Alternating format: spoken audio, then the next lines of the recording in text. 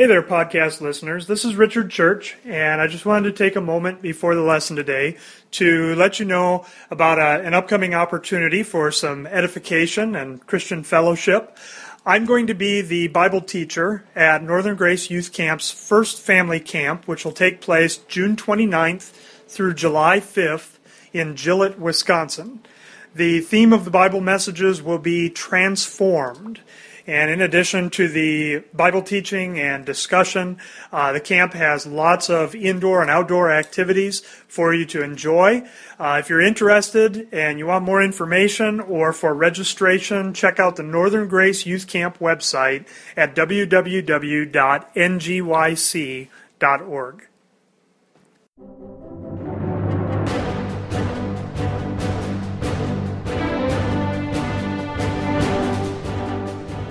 Welcome to the Verse by Verse podcast, a ministry of the Friendship Congregational Bible Church. I'm Richard Church, the teacher on Verse by Verse, and I'm glad you've joined with us today as we study together God's infallible Word, verse by verse.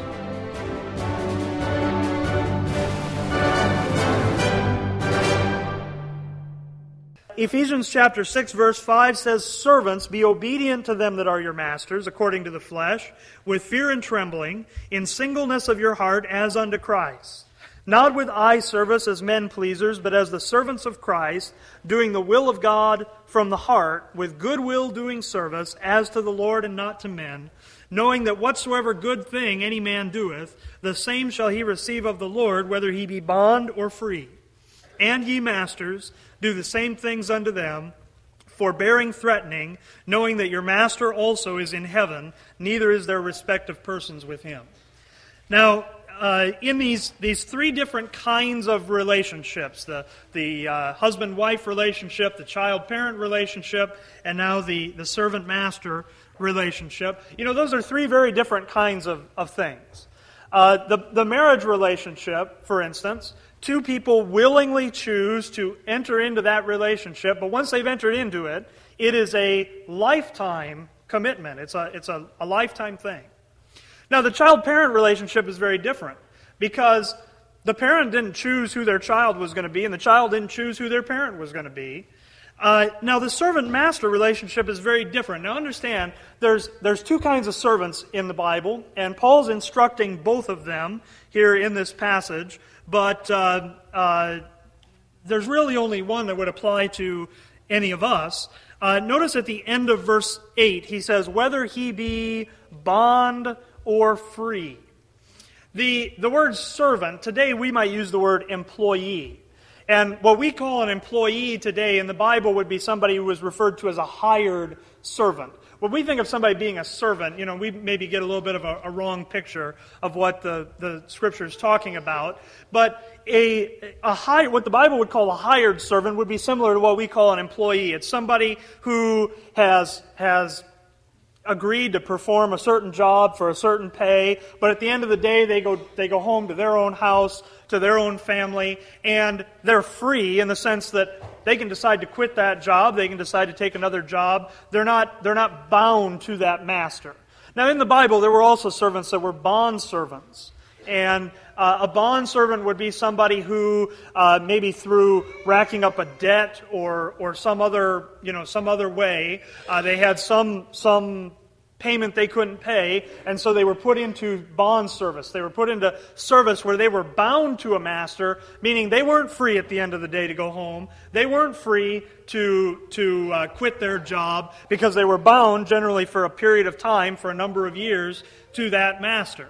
Now, the instructions that the Scripture gives in this passage apply equally well to bond servants as to hired servants or employees. And you may not think of yourself as an employee. You may not think of yourself as a servant. We kind of think of that as kind of a demeaning term, maybe, but it's not meant in a demeaning way. All right, a servant would be somebody who serves, and in your workplace you are serving somebody, and the instructions here apply. Now, it says to servants to be obedient to them that are your masters. Now, it makes it clear that these are masters according to the flesh.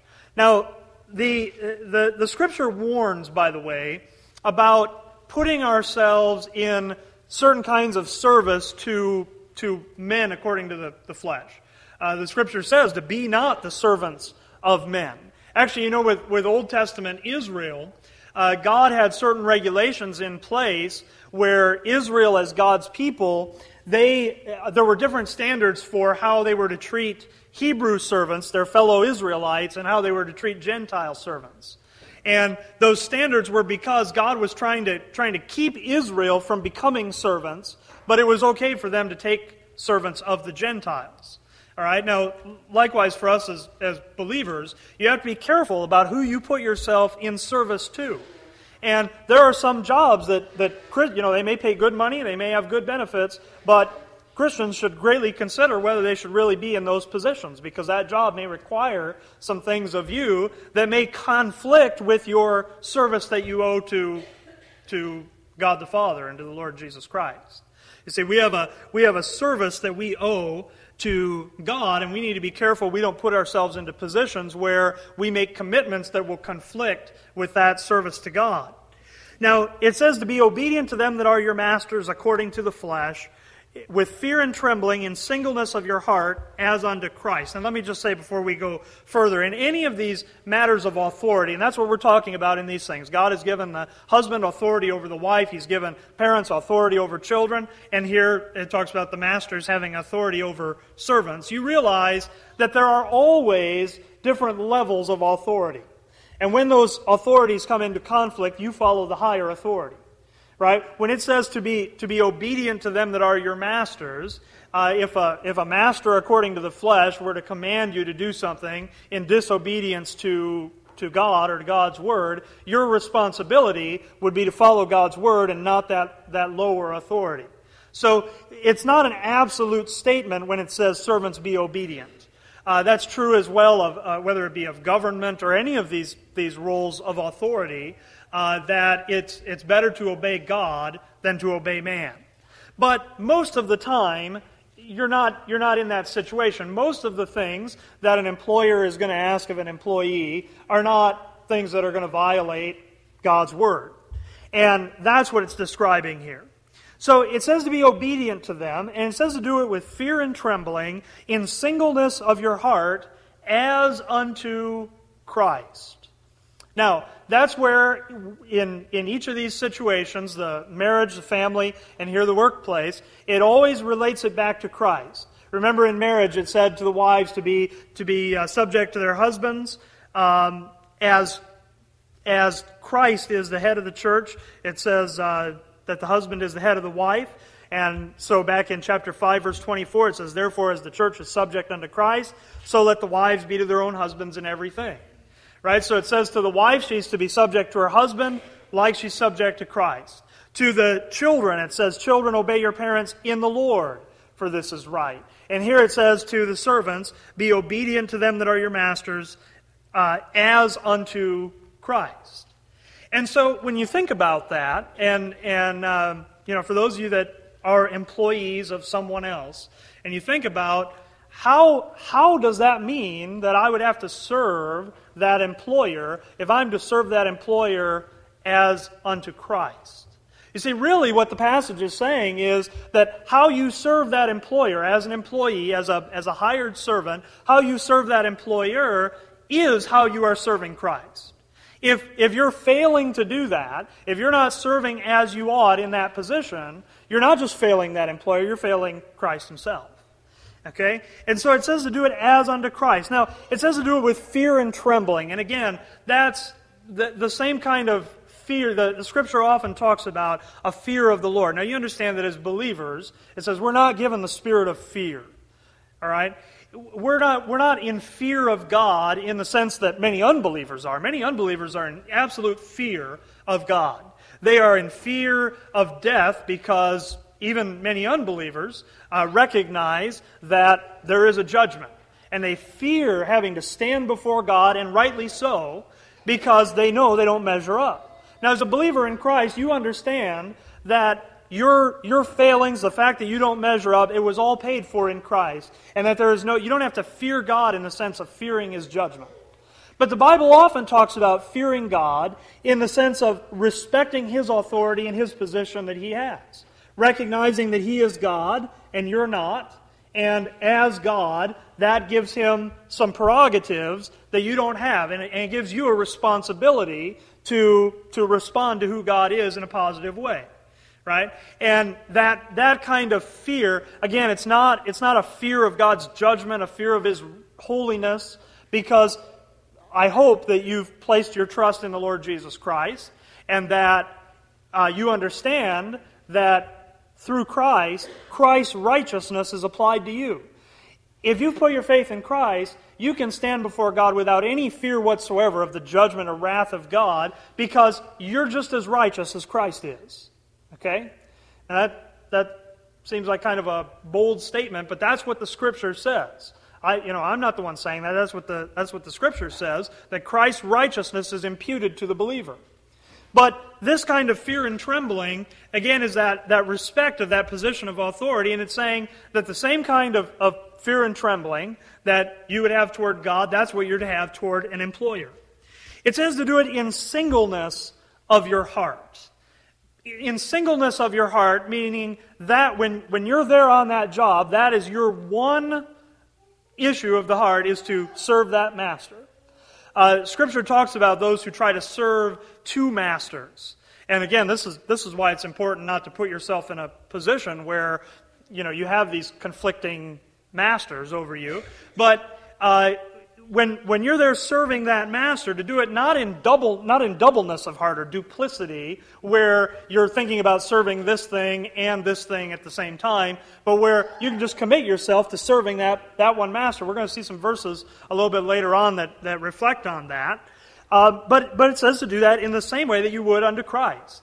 Hopefully that's the way you think about serving Christ. The Scripture says to set your affection on things above, not on things on the earth, in Colossians chapter 3.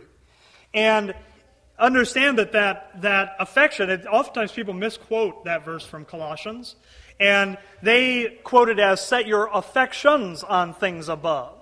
But in the Bible, when the Bible talks about affections in the plural, it's almost always negative. It's talking about the affections of the flesh and how the flesh gets pulled toward all these different things, all these different desires that you have. But what the Scripture says is to set your one singular affection on things above. Have that be your only affection. You see, that's what's called singleness of heart. And when you have a singleness of heart in serving Christ, the way you serve Christ in that workplace is to serve that master with that same singleness of heart. Okay? Verse 6 says, not with eye service. Now, if you've ever worked for an employer, you know that there are some employees that do a good job all the time. And you know that there are some employees that when the boss is around, they are the best employee in the world, right? They do everything they're supposed to do. They do it quickly. They work hard. But as soon as that boss leaves the room, the work stops, right? That's eye service. That's serving based on whose eyes are around, whose eyes are looking. And it's not really serving that master, it's serving eyes. It's serving the one who's looking. It says not with eye service as men pleasers. Not just seeking to do what's going to gain you favor, but doing what you're supposed to do in that job that you have. But it says, as the servants of Christ, doing the will of God from the heart.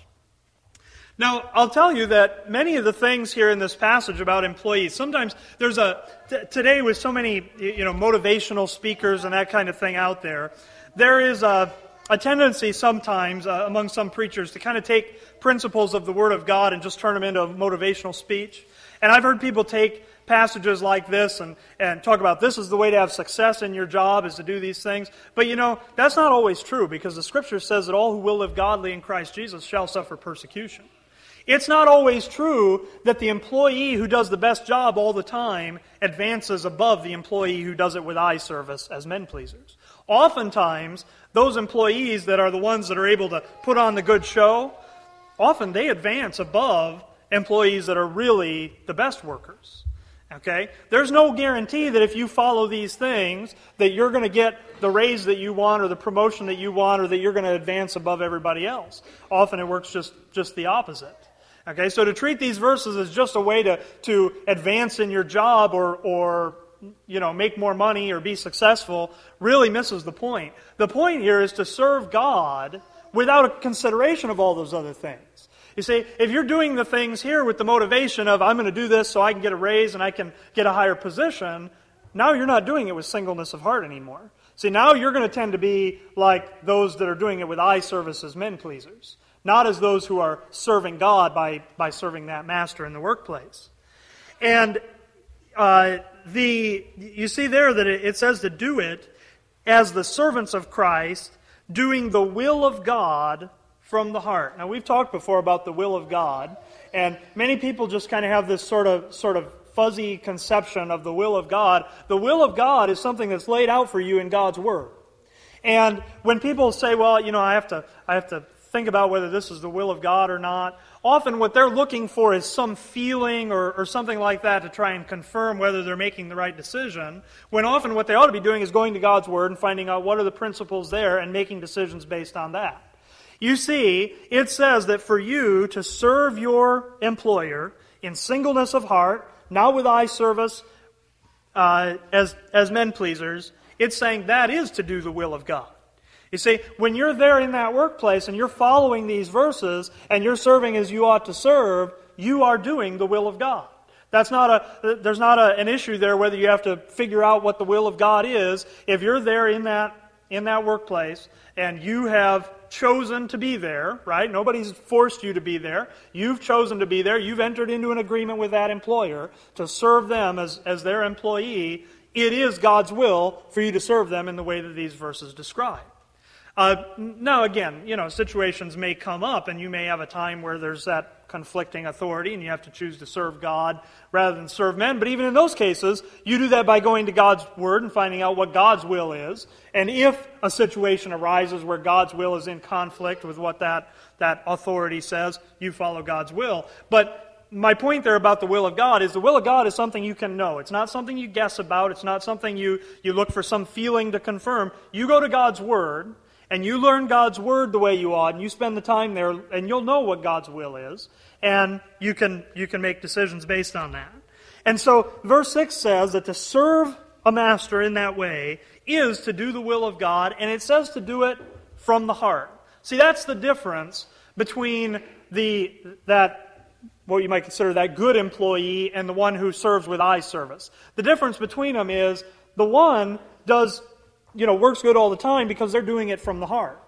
The one who's just doing it with eye service, they don't care about that job. They don't care about doing a good job. They care about getting recognition. They care about advancement. They care about those things. All right? Now, sometimes you'll have a good employer that's able to see through that. Many times you won't. Many times that employer, he falls for that eye service.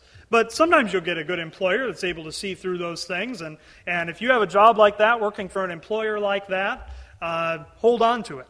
Because, that's the kind of employer later when we talk about masters that is going to reflect the things that are described there. It says in verse 7, with good will doing service as to the Lord and not to men, knowing that whatsoever good thing any man doeth, the same shall he receive of the Lord, whether he be bond or free. The whole point here is to serve your master, your employer. Maybe you don't like that word master, but again, it's not meant in a negative type thing. The word we would use would be employer, but it's saying to serve that employer as you would serve the Lord. When that employer gives you an instruction and they say, I want you to do this thing, it doesn't make any sense to you and it seems like wasted effort, think about if the Lord were instructing me in that way, would I question it like that? You see? Would I hate my job as much if I was working for the Lord Himself? Now, a lot of people, in considering that, they think, well, most employees, especially out there in the world, they tend to think of their employer as the devil himself, or if he's not the devil himself, he's a close relation. But realize that so when you say something like this, do it as unto the Lord. A lot of Christians would say, well, the Lord wouldn't treat me the way my employer treats me. Don't be so sure. understand that even a bad employer that you have actually may be more lenient on you than what the Lord would be as a master. Let me show you a passage. Go to Luke chapter 17. I want you to understand what the Lord talks about here as the requirements for servants. Okay?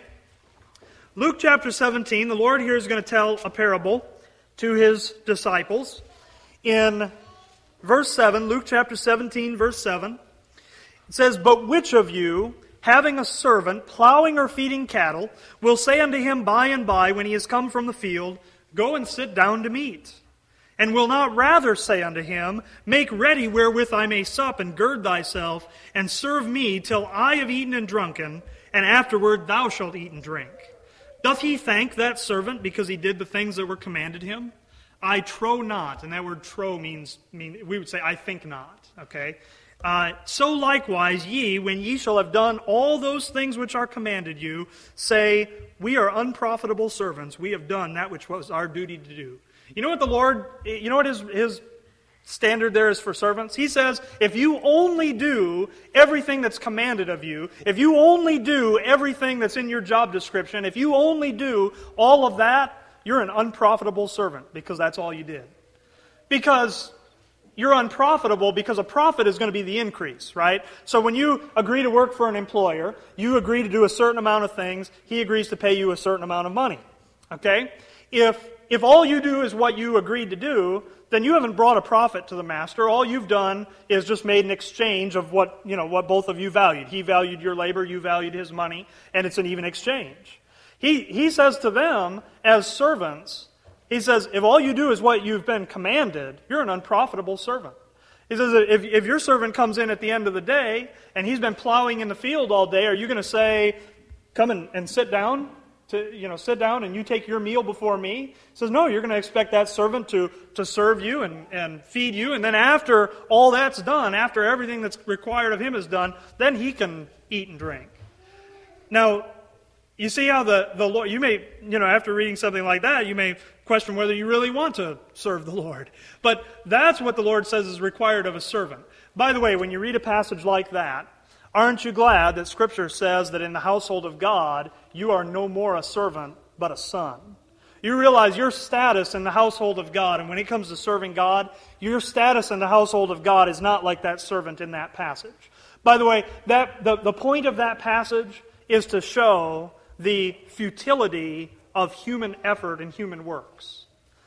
When you apply that to something like the keeping of the law, the point would be, if you kept everything that was commanded, right? The law is God's standard of righteousness. If you kept everything that was commanded in the law, in the sense of that parable, you'd still be an unprofitable servant because you maybe did everything that was in the law, but you didn't do anything above and beyond that. And that's the point he's trying to bring across to the disciples there in that parable. It's a situation where they've started to put the emphasis on themselves and their own effort. And his point there is, if you did everything that was commanded, and he had just got done commanding them some very hard things, if you just did that, you'd still be unprofitable. Never think that your relationship with God is like that servant in that parable, because it's not. All right? But you realize that is what God requires of a servant. You see? Just be thankful that's not how your relationship with God works. It's not like a servant and master. It's like a son and a father. Now, if we go back to our text, remember as well that remember the parable of the talents. Remember the man who had the one talent, that he didn't make a profit with it. He preserved it. He didn't waste it. Right? He just kept the one talent. When the master came back, what was the reward for that man? He didn't get any reward, did he? That one talent was taken away, and it says he was cast out into outer darkness. Right? The other servants made a profit with what their master gave to them. That servant was an unprofitable servant. Okay? So the Lord puts a very high requirement on servants. My point is, don't think that your employer is somehow stricter than what the Lord would be with His servants, because the Lord would require that absolute obedience.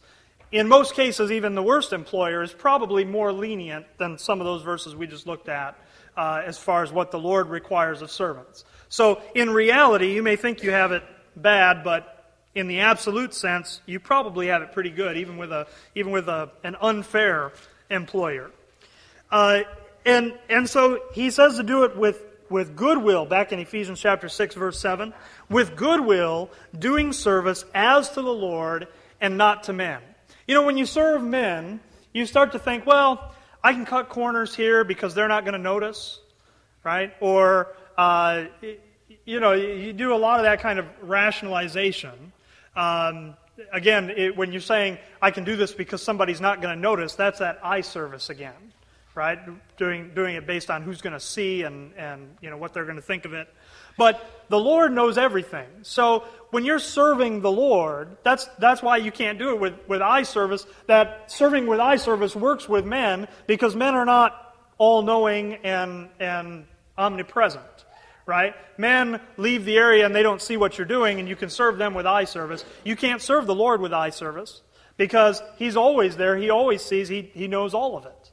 And so if you're going to serve as unto the Lord, you would serve that employer as if He's always standing right there next to you, looking at what you're doing and overseeing all of it. Now, verse 8 gives a promise. It may say, you read those kinds of things and when you consider some of the masters that are out there, it sounds like the servant has a pretty raw deal. But notice verse 8, it says, knowing that whatsoever good thing any man doeth, the same shall he receive of the Lord, whether he be bond or free. The reward, if you serve an employer the way these verses describe, you aren't going to get your fair share from that employer. You're not going to get paid what you deserve from that employer. But you see, there is a reward, there is a payment. And it's much better than just a few extra dollars in the paycheck at the end of the week that you go out and blow on things you don't need anyway. Rather, it's an eternal reward. You see, it says, whatever good thing any man doeth, the same shall he receive of the Lord. And it's the same standard whether somebody was a bondservant, which in biblical times a bondservant basically had no rights before the law whatsoever. The bondservant didn't get any kind of a paycheck. He didn't really have, there were a few legal requirements on masters as to how they had to treat those bondservants, but very little right to that bondservant. But you see, the Lord treats them both the same. And He says, whether you're a bondservant, whether you're a free man, a hired servant, the good things that you do, what you ought to be looking for is not the reward you're going to get from that master, but the reward you're going to get from the Lord. Now, the reward, I know most of you understand this, but the reward is not eternal life. Eternal life is not a reward. Eternal life is a gift. But for those who have received eternal life, there are rewards in eternity for the things that we do in faithfulness to the Lord Jesus Christ, and that's what he's describing there. Now, after describing all of the instructions there for the servants, in verse 9 he addresses the masters.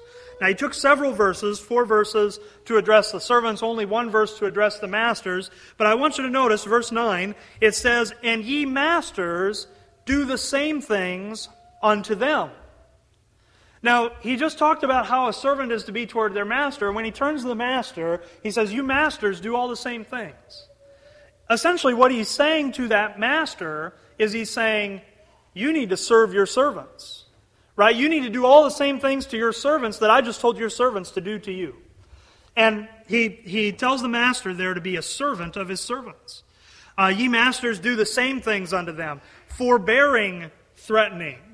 For the Christian employer dealing with employees, you shouldn't deal with those employees based on the kind of threats often that employers use. There it says to forbear threatening, and it reminds that master, knowing that your master also is in heaven.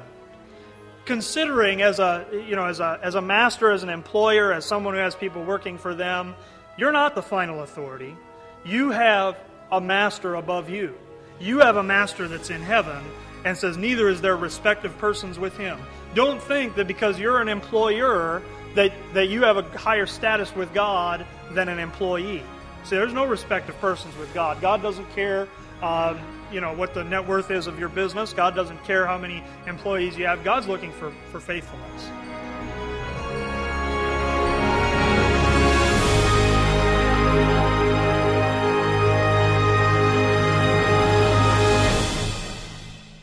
Hi, I'm Richard Church, the teacher here on Verse by Verse. I'm glad you've listened to our podcast today, and I would like to let you know that if you have any questions about anything you've heard here, you can contact me by email at richard@richardchurch.com or by telephone 608-339-9522.